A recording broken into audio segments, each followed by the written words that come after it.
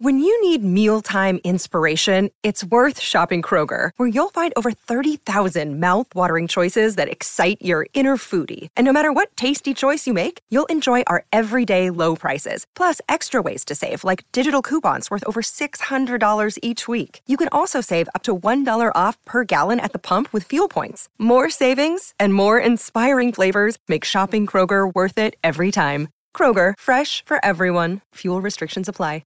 How were the Olympics impacted by COVID-19? What do these games mean for Japan? And what can we expect to see while watching the games from home? We'll answer all of these questions and more on this edition of Getting Schooled. I'm Abby Hornacek.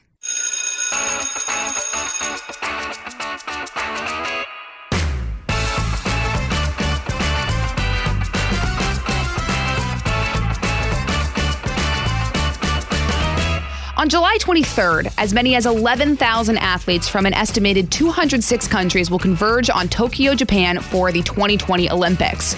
And after everything we've faced in the last year, I personally can't wait to enjoy these games. I am ready to see the world's greatest athletes show pride in their countries, foster community, exhibit sportsmanship, and then get down to some incredible competition. When you think about it, the Olympic Games are kind of like all the best things in life combined. But our journey to these Olympic Games has been long. In fact, Tokyo has been prepping for these games since 2013 when they beat out Istanbul, Turkey, and Madrid, Spain for the right to host the games. Then, in the final stretch of their years-long preparation, a global pandemic hit, and the games were postponed an entire year. So to talk through everything we need to know to get ready for the Olympics, I am joined by FoxNews.com sports editor Ryan Gaydos. Ryan, thanks so much for coming on. Thanks for having me. All right, the Olympics. This is a really fun topic. I'm excited to unpack everything. Let's start by setting the scene here. Now, the International Olympic Committee chose Tokyo to host the 2020 Olympics way back in September of 2013. Istanbul and Madrid were also in consideration. So, Ryan, why was Tokyo chosen? Can you just take me through that process? Tokyo sort of provides a pretty important spot.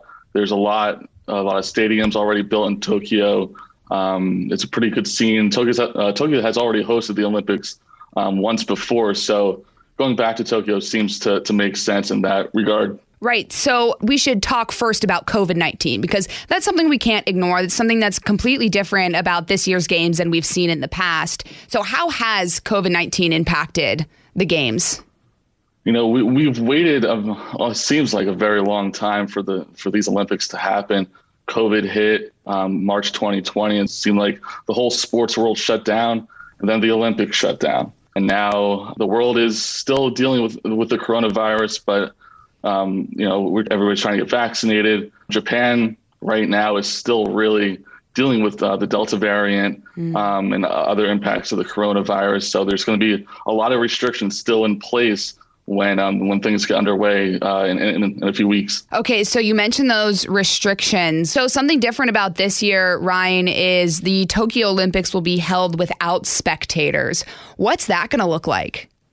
You know, it's actually kind of a shocking turn of events. We're about 3 weeks away from the Olympics, and there's going to be no fans. It's a bit of a reversal from what Tokyo officials wanted. They wanted up to 10,000 fans in stadiums, but no more than 50% capacity in some of these venues. It's going to look totally different. If anybody watched an NBA game in the beginning of the season or an NFL game last year, week one, it's going to be silent. And we know that the Olympic crowds can get pretty crazy, almost like a rock show in a way. It's going to look totally different. Yeah. And again, it's a huge adjustment for athletes to make as well. And for Tokyo, I'm sure they're not the happiest about it either, I would assume, because it really, to have that many people come to the games, it also helps their economy. So how do you think that's going to affect them? Right. So the Tokyo officials were barring foreign spectators anyway. So only domestic spectators were going to be able to sit in the stands and watch the games as it was. But I think this is a big sign of just precautions. Japan's still dealing with the coronavirus, now the Delta variant. I think not having fans might be the safest option in this case, because you don't want to be responsible for a total outbreak among athletes, especially if they bring something back home. Right. How many people do we usually see at Olympics? Obviously, it depends on the venue, but around what number? So some of these stadiums, like Tokyo National Stadium, could really host like 65,000 plus fans, and that's not to mention families, media members, sponsors, all those types of people that can really fill a stadium. Some of these stadiums in Japan are huge. Japan is a big baseball country. And if you've ever seen a baseball game in Japan, those stadiums are rocking. Oh, yeah, completely. How do you think Japan feels about hosting the Olympics following and kind of still during a global pandemic? I think Japan really wants to host the Olympics and really wants it to get underway. I mean, they've spent a lot of money on advertising and different types of structures to get ready for the Olympics. But there's always that concern about a possible outbreak among athletes, having to cancel games. I mean, we saw it last year in baseball here where games having to be postponed or pushed back. I mean, the Olympics are only 2 weeks. I feel like in some cases, Japan really wants this to happen. And then in other cases, they're really sort of, hoping that nothing really goes wrong. Right. It's that balance of risk and reward for sure. How does rescheduling the Olympic Games from 2020 to 2021 affect future Olympic Games? Because we know that they don't happen every year. Right. So the Olympics take place every 4 years, and in normal circumstances, they would have happened in 2020. But they're still on track to have the games in 2024. In July 11th is the target date, at least. They're going to be in Paris. So hopefully the schedule stays the same. Right. So is this a true postponement? I mean, I'm just thinking about the athletes who qualified for the 2020 games. Do you automatically qualify for 2021 if you had previously already done so? I don't believe there were any trials during 2020 because usually trials happen, like I said, a month before the Olympics. So, I mean, in March, everything came to a halt last year. I don't think there were trials at all. So nobody qualified for the 2020 Olympics? Nobody qualified, no. Got it. The Olympic trials happened about a month or 2 months ago to have to be qualified for Team USA. So if you qualified during that time, you would be on the Olympic roster. Got it. We always look forward to certain names at the Olympics. There's kind of people who stand out. Who are some of the most famous Olympians going to the games this year? So, I mean, the basketball team is always filled with stars. So on the men's side, you have Kevin Durant, fresh off an early playoff exit with the Brooklyn Nets. He's ready to bring gold back to the United States and Tokyo. On the women's side, you have WNBA legends like Sue Bird and Diana Taurasi, also ready to bring gold back. If you look in the pool, we're not going to have a Michael Phelps or even a Ryan Lochte this time around. So we'll have to focus on guys like Kayla Dressel and Ryan Murphy to be household names. On the female side in the pool, you have the legendary Katie Ledecky ready to go. And also we have a newcomer in Katie Grimes, who's 15 years old, ready to jump into the pool for the Olympic team. How amazing is that? Oh, that's the best. And Katie Ledecky just keeps breaking her own records as well. Yeah. But think about to be 15 years old and go to the Olympics. I mean, I can't even imagine. That takes a lot of growing up because you're also going to Tokyo, Japan, and you're competing amongst the best in the entire world. Right. And Katie Grimes really earned her spot. She finished right behind Katie Ledecky in the Olympic trials. And she's definitely going to be somebody that we're going to be watching for sure in the pool in Tokyo. Mm-hmm. A quick question for you about the opening ceremony. How is that going to look different? So like we were saying before, with the absence of fans, I mean, it's only going to be about two Olympians from at least the United States carrying the flag. Even things leading up to even that event. I mean, the torch relay is not going to have spectators, so it's going to look a lot different. You won't have fans screaming and cheering for United States or other countries. It'll be very quiet, a lot less fanfare for sure. Do you think that there's a stigma attached to this year's games in a way? Like if you win a gold medal, do you think it's going to be looked at the same as if you were to win a gold medal in a past games? I think that there's definitely two sides to that aspect. I mean, we won't have a lot of fans in the stands, but I think I think the debate in sports is whether some of these seasons that are affected by the coronavirus have an asterisk around it. And I think that's a little bit unfair to the competitors, because not only do they have to train for the Olympics in the middle of a global pandemic, but they have to perform on the biggest stage where now millions more will be watching on television. I think, if anything, this gold medal should really mean more, right, since these athletes have had to go through so much just to even get to Tokyo itself. Yeah, and you're still competing against the same sort of talent. It's not like the talent decreased any in ways. You still have to put out all of the energy that you have. And like you said, it takes a lot to train during COVID. I mean, gyms were closed for a long time, and depending on your sport, that could offer a real challenge. All right, we've got to step aside for a quick recess, but we'll be back right after this.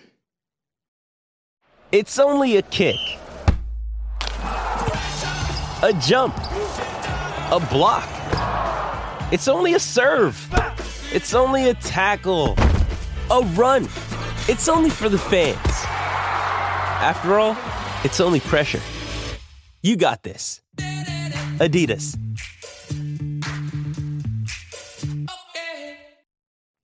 What are some of the major events of these games? What spots are the standouts?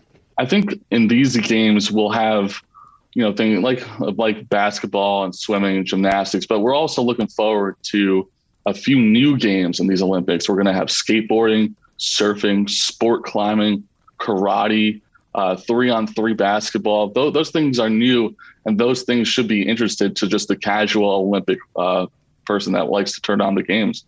Right, because you think about those sports too. Obviously, basketball, volleyball, all of those things are sports that you can play at home as well. But to kind of get that uniqueness of skateboarding and karate, it's going to be really interesting to watch and gives fans something to look forward to at home as well. When we talk about maybe some of the athletes, you had mentioned some big names before. There's also some who have made headlines recently. Sha'Carri Richardson, Gwen Berry. Can we just talk about those two for a second? Maybe start with Gwen Berry. She turned her back on the flag. How is that going to unfold? Sure. So as everybody knows, Gwen Berry protested on the podium during the U.S. Olympic trials. So entering the Olympics, athletes have specific rules set by the International Olympic Committee for protesting or doing a political gesture. Athletes are allowed to protest before the event takes place, but they're not allowed to protest or have any political gestures when they're on the podium or during a competition. I know Berry has said she's still undecided on what she will do regarding political gestures, but we've seen in the past that the IOC does take some action if there are political protests during the Olympics. Right. So we'll have to see if she does that on the podium or during the actual event. And then what about Sha'Carri Richardson? Sha'Carri Richardson tested positive for THC after the Olympic trials. She received a 30-day ban. Her Olympic qualifying winning run nullified because of the positive test. And then she was left off the Olympic relay after that. The World Anti-Doping Agency has a set of rules that classifies cannabis use as a substance of abuse, and violating those rules definitely puts a damper on any Olympians' hopes for making the team. Unfortunately for Richardson, it happens at a time where she's trying to qualify for the Olympics, and because she's caught, she would not be able to attend Tokyo at all. Mm-hmm. What's your favorite sport in the Olympic Games?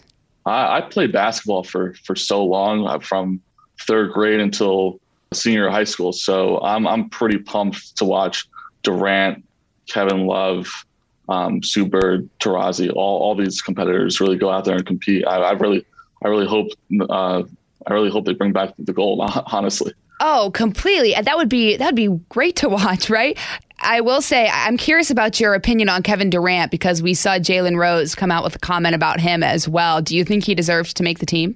I think Kevin Love does deserve to make the team. I know his statistics definitely weren't there last year. In a shortened season, he only played 25 games.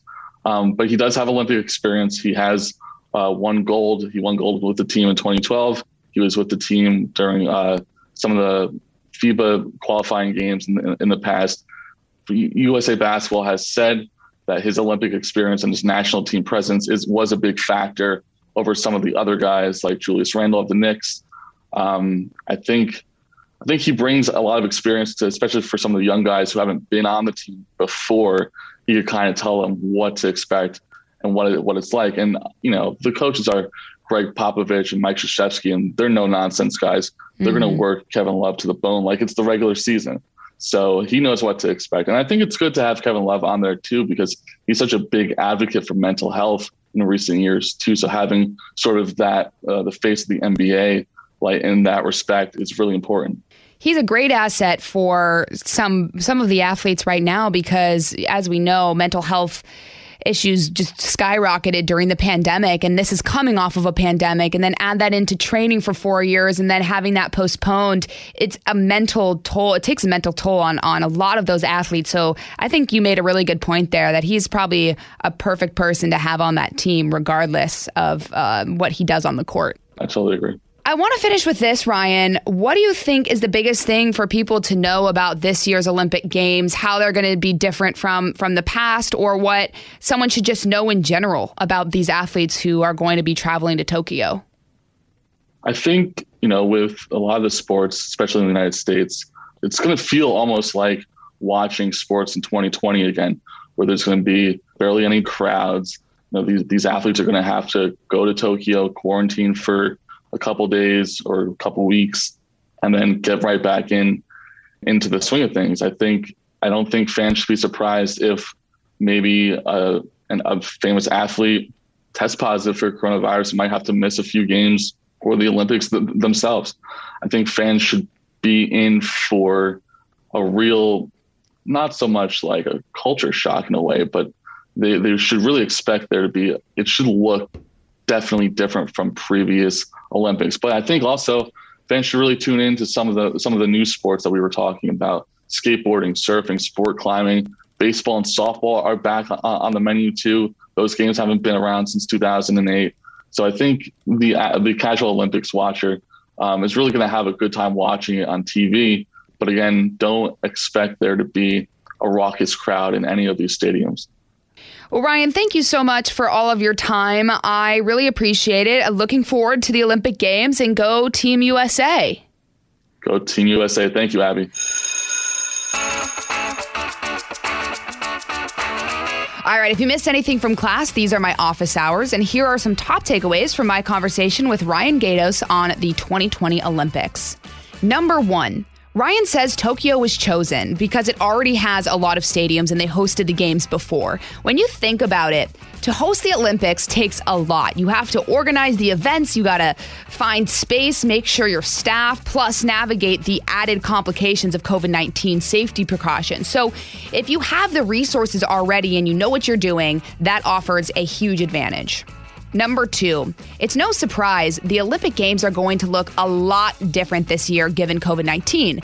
Tokyo was considering allowing 10,000 fans, but in a reversal, they announced there will be no fans allowed, even domestic ones. That'll change the energy, the look, and the landscape of the games from what we've seen in the past.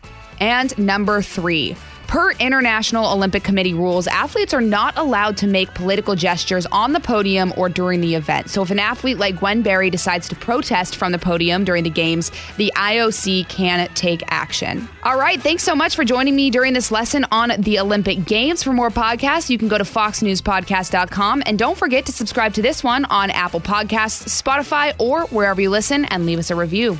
This has been Getting Schooled with Abby Hornacek on the Fox News Podcast Network. Class dismissed. The Fox News Rundown, a contrast of perspectives you won't hear anywhere else. Your daily dose of news twice a day, featuring insight from top newsmakers, reporters, and Fox News contributors. Listen and subscribe now by going to foxnewspodcasts.com.